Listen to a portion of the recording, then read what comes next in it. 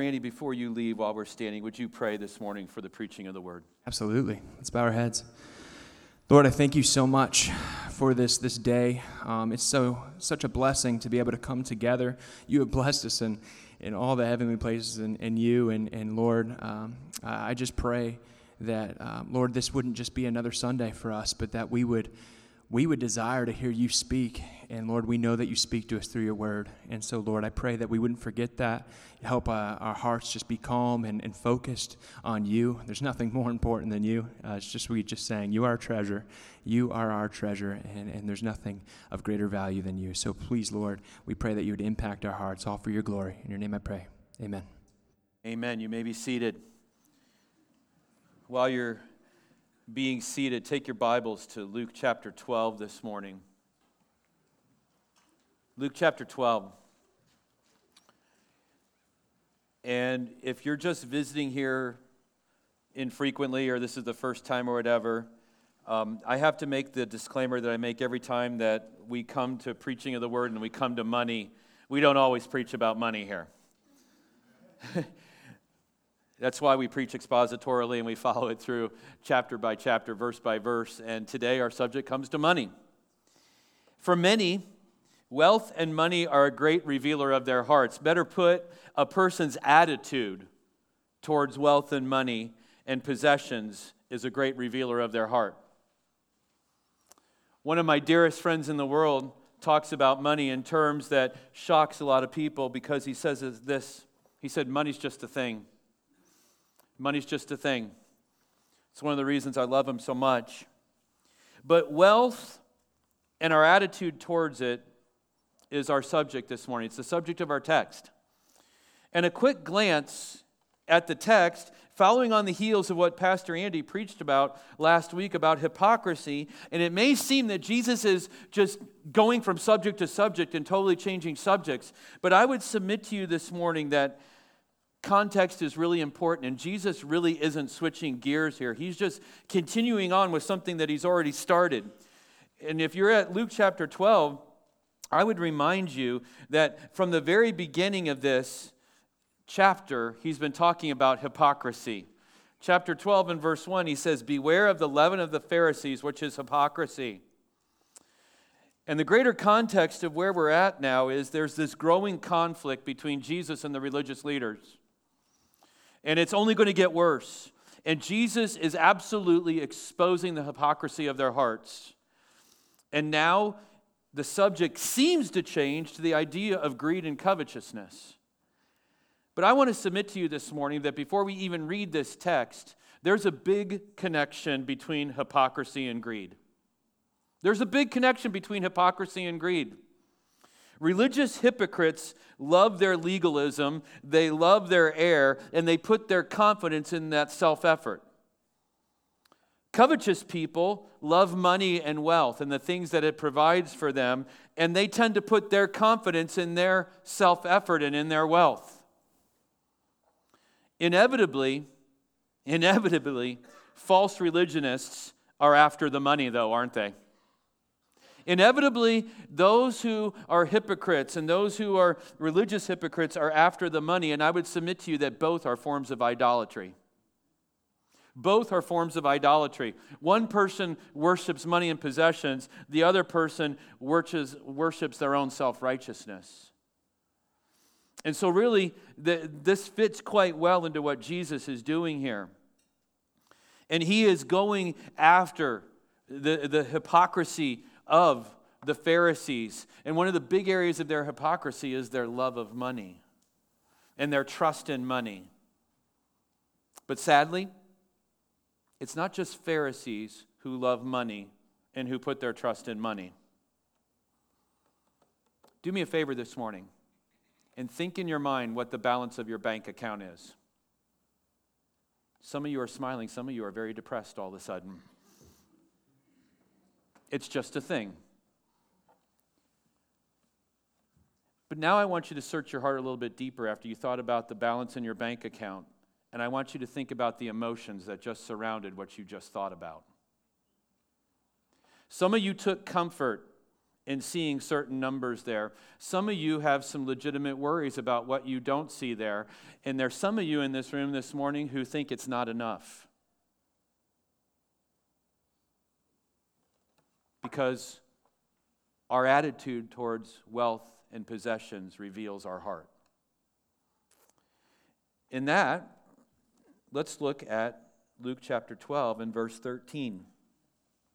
So, remember, Jesus has just been teaching here about fearing God and about fearing Christ and fearing the Holy Spirit. And as he's teaching on this really deep subject, as he is going in depth on this, someone in the crowd has had enough. They can't stand it anymore. And you get the sense that they just interrupt Jesus in what he's saying. And here's how the interruption goes, beginning in verse 13. Someone in the crowd said to him, "Teacher," or "Rabbi, tell my brother to divide the inheritance with me."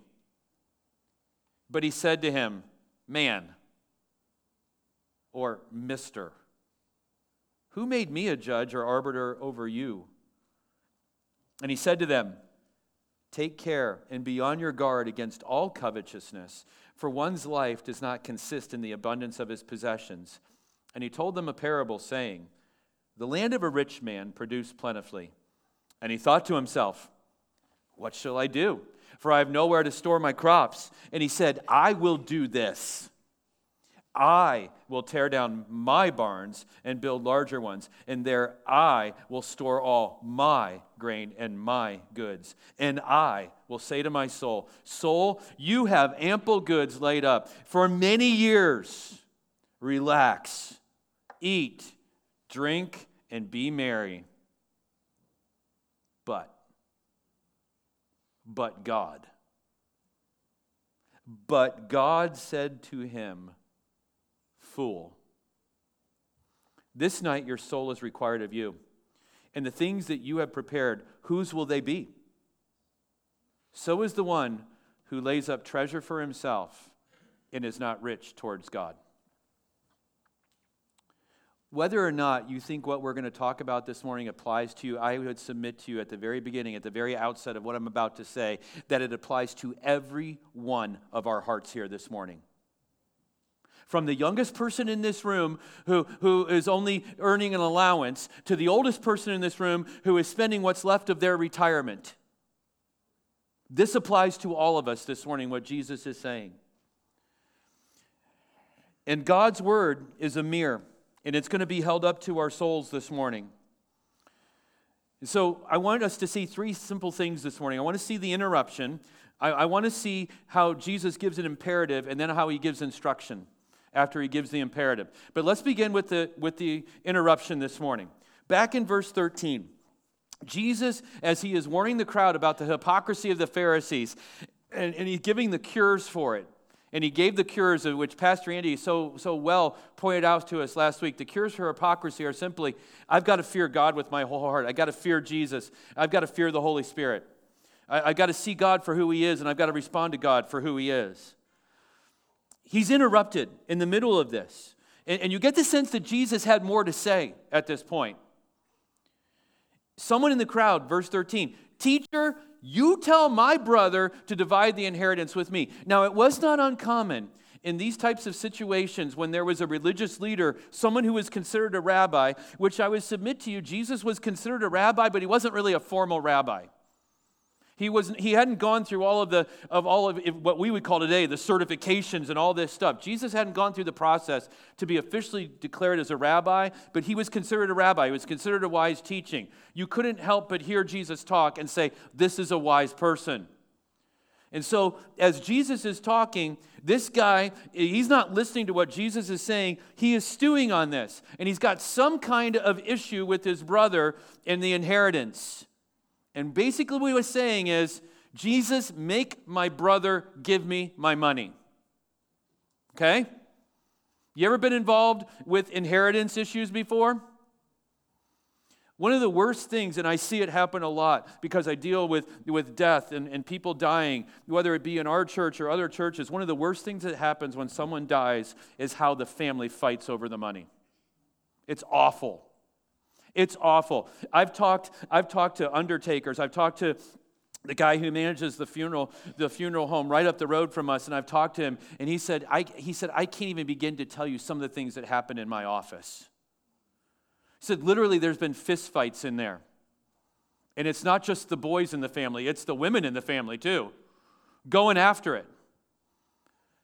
And he said, it's just awful. He said, it just brings out the worst. And I said to him, yeah, it doesn't bring out the worst, it just brings out what's in somebody's heart. And it just bears in mind that our hearts are full of some of the worst, aren't they?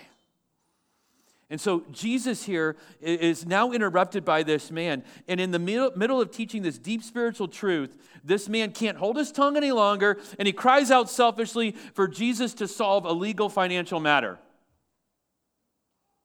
Now, if you're in the middle of teaching, I can only just think about this. If I'm in the middle of the sermon and one of you cried out and said this, hey, you go to the village court in Johnstown and tell them that my parking ticket is not fair,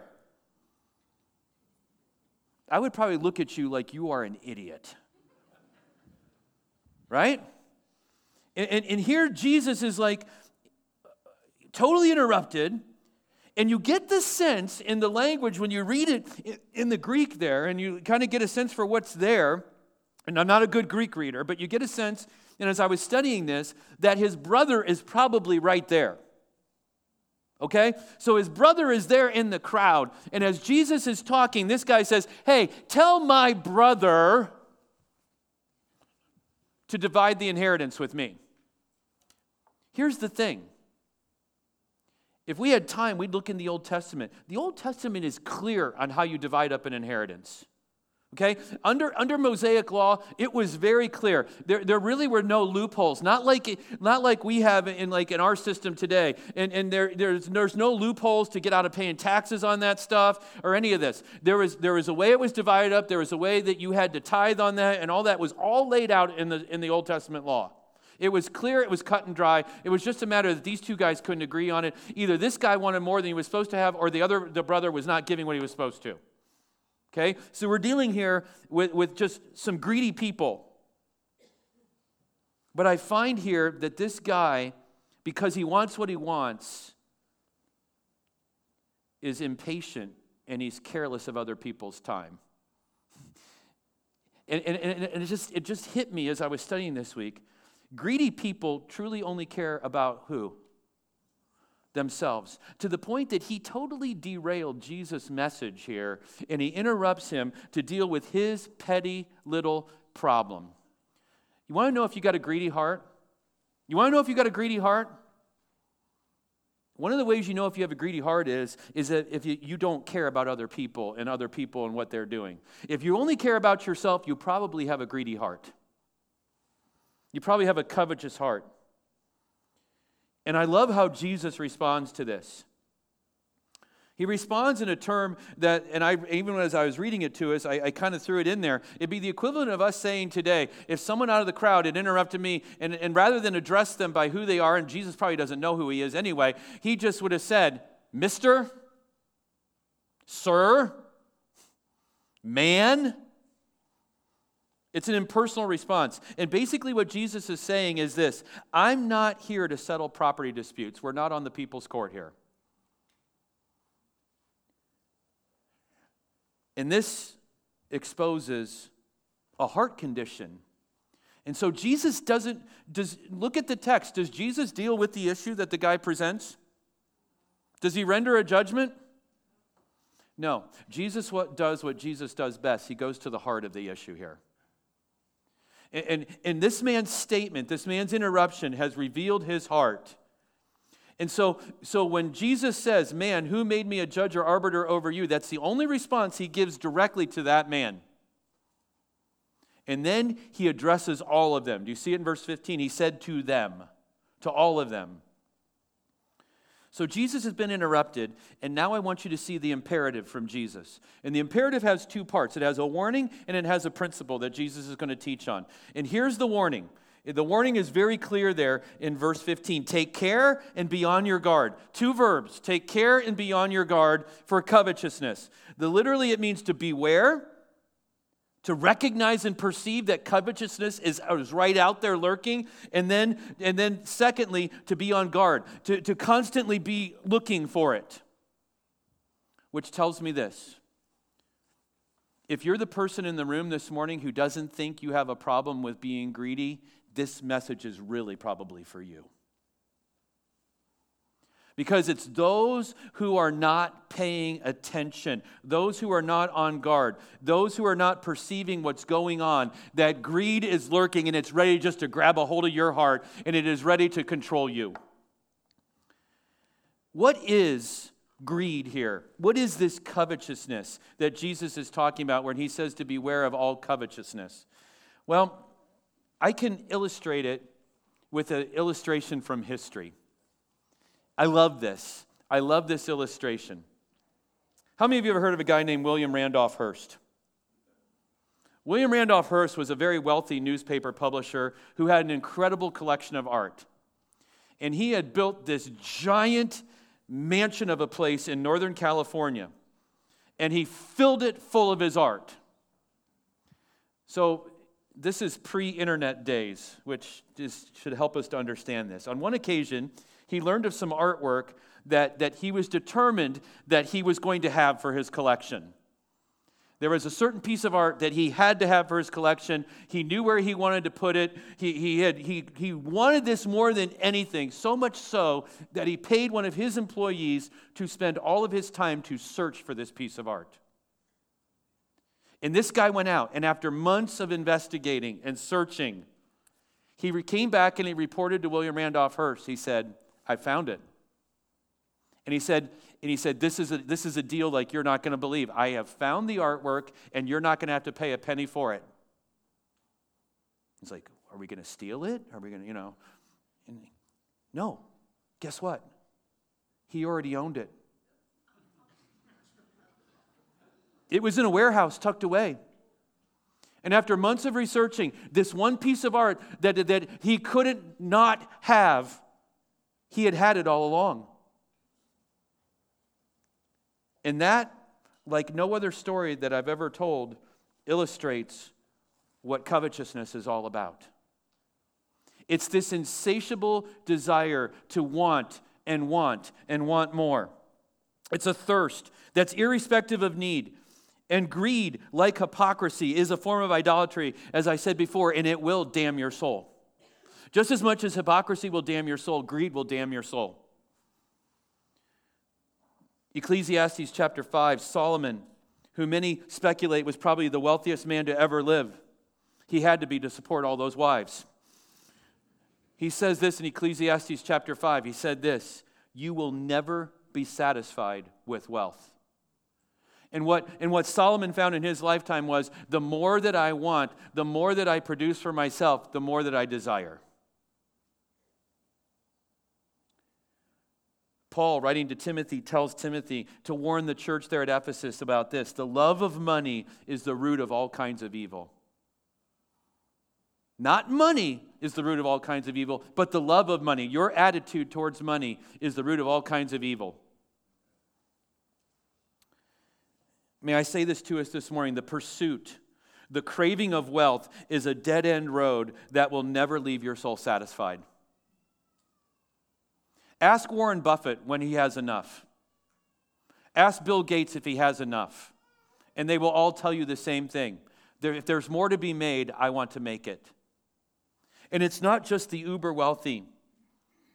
It's those of us who are, I've got to get this next promotion. If I could just get this next promotion, and if I can just get enough so I can buy this thing, I'll be happy. If I can just move into this house, in this neighborhood, get my kids in this school district, I'll be satisfied. And I want to tell you, it is an endless pursuit that will lead you on a dead-end road that will lead you to destruction. Watch out for it. Know what it looks like so that it won't take a hold of your heart and leave you ruined. Jesus said, beware of it. Be on your guard. And then, after he gives the warning, he gives the principle that goes with that. Do you see it there at the end of verse 15?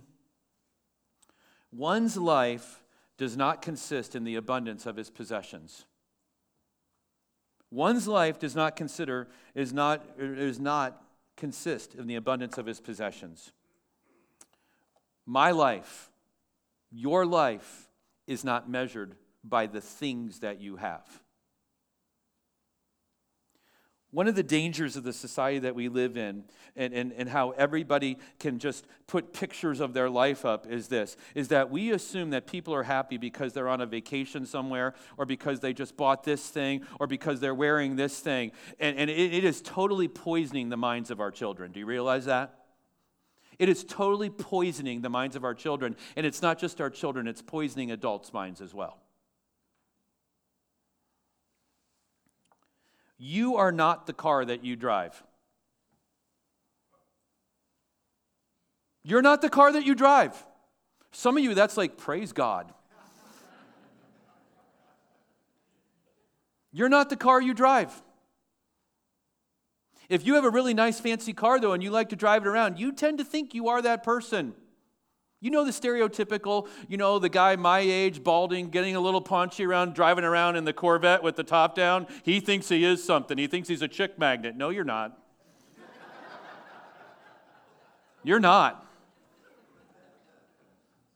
You're just an old man trying too hard. You're not the house that you live in. You're not the zip code that your mail gets mailed to. I got news for you. People in wealthy suburbs, they have the same problems you and I do. Their problems just cost more. But they have the same problems you and I do. That's not your life. And those things cannot produce life either. And that's what Jesus is saying here. One's life does not consist in the abundance of his possessions. And too often we go through life grabbing all that we can in this life, thinking that's going to make me who I am. People work themselves to the bone so that they can retire, only to find out that retirement and being old really just stinks. People work and work for a car or a house or vacation, only to find out that what they saw on the internet, the VRBO house that they got, is just a shack. And let's understand here, all that stuff goes away. All that stuff goes away. Real life, abundant life is never found in things. Let me say that again. Real life, abundant life is never found in things. A fulfilling and satisfied life that enjoys joy and peace and hope and blessing only comes from Jesus. And it only comes from the life that he gives. It doesn't come in achievement. It doesn't even come in a relationship with a person. Have you figured that out, husbands and wives? Have you figured that out? The truly abundant life only comes from Christ. And so Jesus just, if you will, he drops this truth bomb on them right in the middle of this message on hypocrisy. He says, one's life does not consist in the abundance of his possessions. And now he's going to illustrate the point. He's going to illustrate the point, and he's going to do it in a parable. And as soon as we hear parable, we have to remember something. Is everybody going to understand this parable? No. Because Jesus taught in parables so that the ones that he wanted to get it would get it, and that he would hide truth from others. And so here's the thing this morning, as we uncover and when we look at this parable, if your heart is being prompted by this parable, then I would suggest to you act on it, because Jesus wants you to understand this parable. But if you're blind to what's going on here, that's even scarier.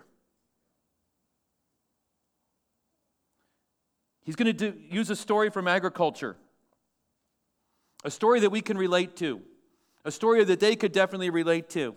And he tells in the parable, verse 16, the land of a rich man produced plentifully. Here's a farmer. He's a hardworking guy, apparently. He's been a wise farmer. He understands when to plant. He understands how to get a good crop going. And he understands all the work that goes into it. In fact, some people might even look at that farmer and say, that guy is a self-made man. He's a hard worker. But the truth of the matter is, there's no self-made men. Every farmer will tell you that it's just a crapshoot. They'll tell you that. They may plant exactly the right week. They may fertilize. They may do everything. They may get perfect rains. And where does the rain come from? And then all of a sudden you get one big windstorm and all their corn is knocked over. They did everything they were supposed to do. They worked hard. They put it in. You see, even bumper crops require God's grace and blessing, do they not? Even bumper crops require God's grace and blessing. There is nothing that you and I do. You may be the best insurance salesman. You may be the best attorney. You may be the best nurse, the best doctor. But let's understand something. The only reason that you're the best that you are is by God's grace. You don't get to decide how good you are in a way. It's God's blessing. And so now, we look at verse 17 and we're like, this makes sense. He asked a question. But I would ask you to look at verse 17, 18, and 19, and just look at your copy of God's Word. And I want you to look at all the personal pronouns there. Who's the emphasis on in verses 17, 18, and 19? I, my, my. Who's missing in those three verses? Who gave you the ability to farm? Who gave you the good weather? Who gave you the bumper crops? And so in verse 17, he asks a question. What do I do? I don't have any place to store my crops. This is an embarrassment of riches. What am I going to do? Is God being unreasonable here? No. But what God is pointing out, what Jesus is pointing out is there's no thought of stewardship. There's no thought of sharing what he has. There's no thought of saying, hey, I got more than my barn can handle. Let me give it to somebody else who could use it. No. The only thought is, how can I hoard this to myself? Have you ever watched a show of hoarders? It's disgusting. And I want to tell you, even respectable hoarders are disgusting in God's eyes. He is trying to hoard this all to himself. I'm going to store it all for myself. I'm going to build a bigger barn, and I'm going to keep it for myself. Look at verse 18. I will store all my grain and my goods. There's no acknowledgement that any of that came from God. And what's he going to do with it in verse 19? What's he doing with it, church? He's going to keep it and do what with it? Take it easy. What do we call that in our society today when we take it easy for many years at the end of a career? Some of you are not going to like this. This may be the Bible's only reference to retirement, and I want to tell you, God doesn't think much of it. Some of you are like, I can't believe he just said that. It's not presented in a great light here. It's not presented in a great light. Because here's the thing. If you use your retirement only for yourself, are you using it for the right reason? Are you, church? If your retirement's all about you, you got it wrong. You got it wrong. And this idea that, I've worked so hard all these years, that's no different than this guy right here, is it? He said, I planted, I did this, I've done all this, I've worked hard, I put in my time at the plant, I worked 40 years, I've done all of this, I earned the right to not do anything. Guess what? God says fool. God says fool.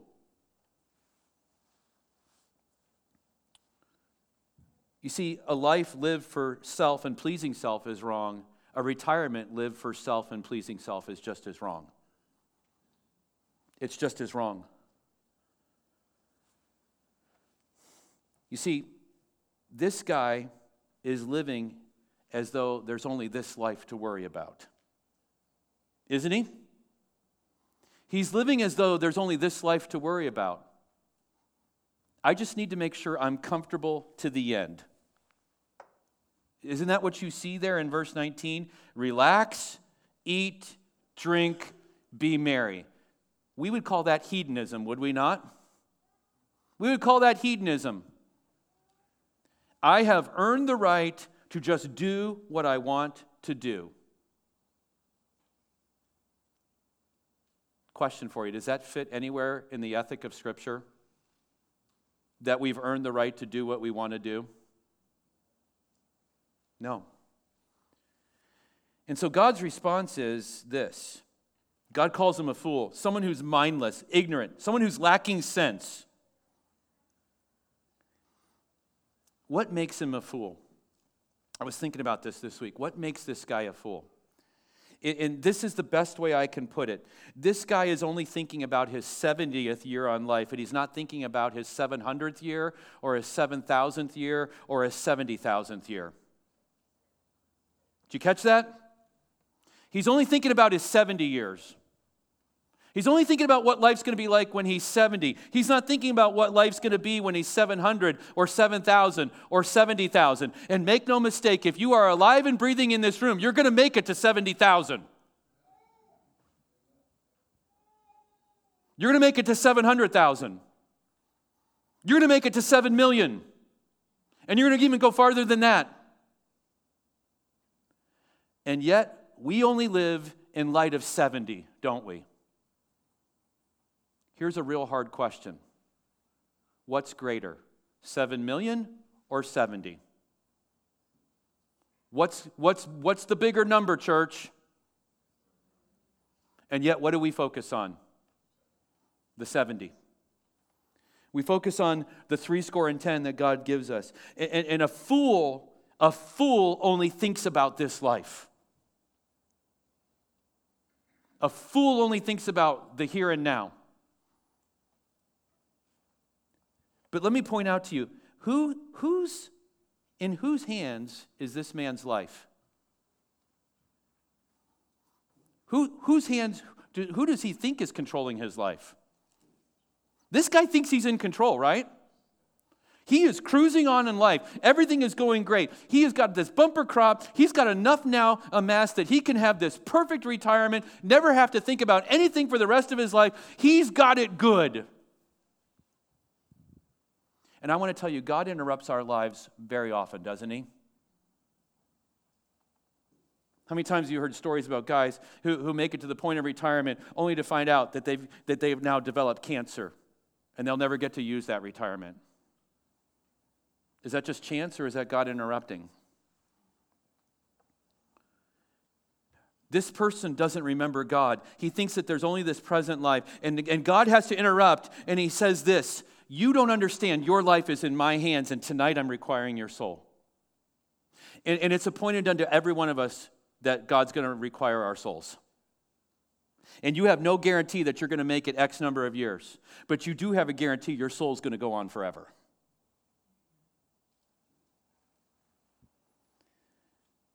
And what Jesus says is this. Look, notice the end of verse 20. And the things that you have prepared, your big barn, all your crops, whose are they going to be? When you die, you can't take it with you. Right? Tuesday, we're going to go to the cemetery, and we're going to say goodbye to the body of Lois Grice. We're not taking a U-Haul with her stuff. We're not. There ain't nothing left to take, is there?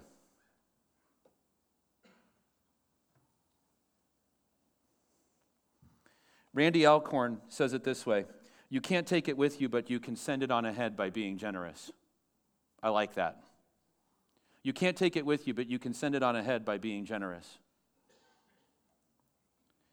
And the problem with this man is he upgraded his lifestyle, but he downgraded his living.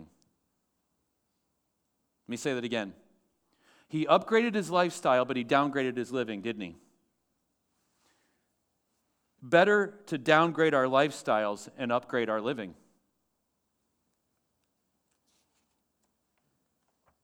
You say, but Pastor Dan, we live in a world where the government is just literally handing us money, man. Right? We live in a world where the government's just like handing out money. If you got kids, man, you are going to be wealthy for the next few months. Just don't tell your kids you're getting it.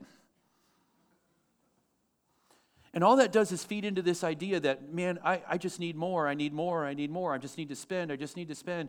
And here's what God's saying. Yeah, all that mindset does is it gets you only thinking about these few years here on this earth, and there's something far greater.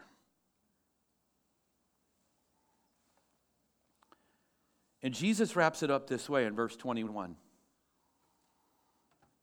And this is how he ends this message. He says, "So is the one who lays up treasure for himself and is not rich towards God." What is the cure to greed? What is the cure to greed? Do you see it there in verse 21? It's not just like get rid of everything. Okay, because that might be the thing. Well, I went to church today and I was told that I have too much money, so I got to give it away. That's not what he's saying here. What he's saying here is to be rich towards God. To be extravagant towards him.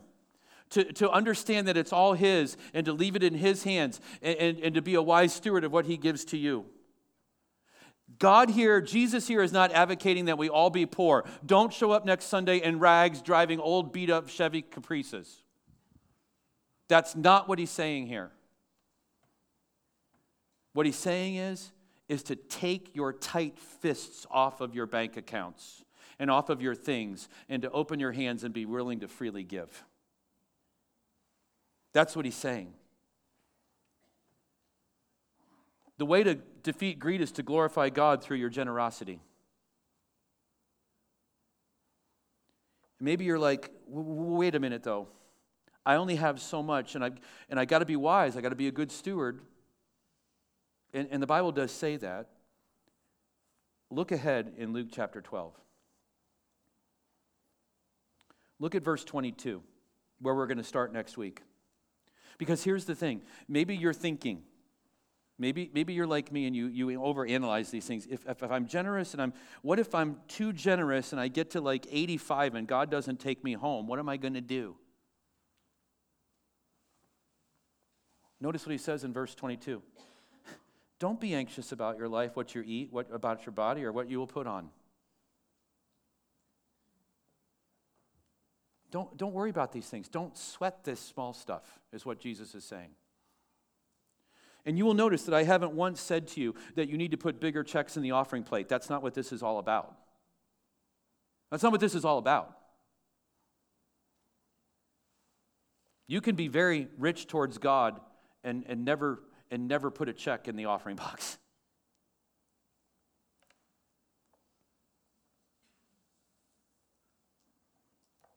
The way to defeat greed is to glorify God through your generosity.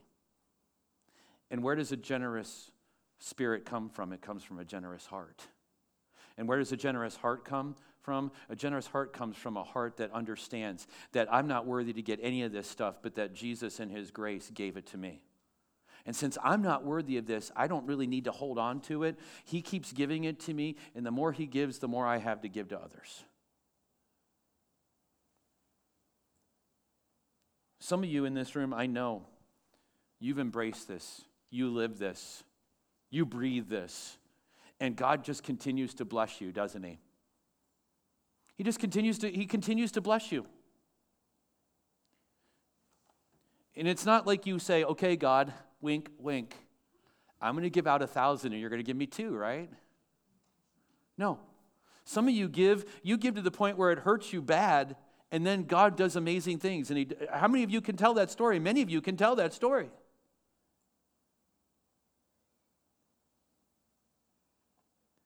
But a fool, look at verse 20 again. A fool is somebody who sees only the 70 years and doesn't see the 7,000. A wise person understands 70 years, that's just the pregame warm-up, man. That's just the pregame warm-up. And I know some of you have gotten to 70 and you've gotten beyond 70 and you're like, this warm-up's got to end soon, man. Good news, it will. It will. And it will be far more glorious than you and I could ever dream of. And so, don't be a hypocrite with what God's given you. And the way that we're hypocrites with what God's given us is to hoard them and to be greedy with them and not to understand that God in His grace has given them to us. And that we have to consider, maybe we need to read verses 17 through 19 again and focus on all the pronouns there and just pray, God, don't let that be me. Don't let me be the man that's, I did this, I'm going to do this, and this is mine. But help me to see it as, this is yours, God. This is yours. Your worth is not in what you own. Father, I'm so grateful that our worth is not in what we own. I'm thankful for that for the poorest person in this room to the wealthiest person in this room. That there is something far richer, far greater, and that is being loved by you, being your child. And so today I pray that before we leave this place, that we would leave with thankful hearts that we are yours. And for those who are not yours, may today be the day that they would come to know that the greatest treasure is to be loved by you, to be rescued by you. We ask in Jesus' name. Amen. Would you stand? I think we're going to sing together that chorus one more time.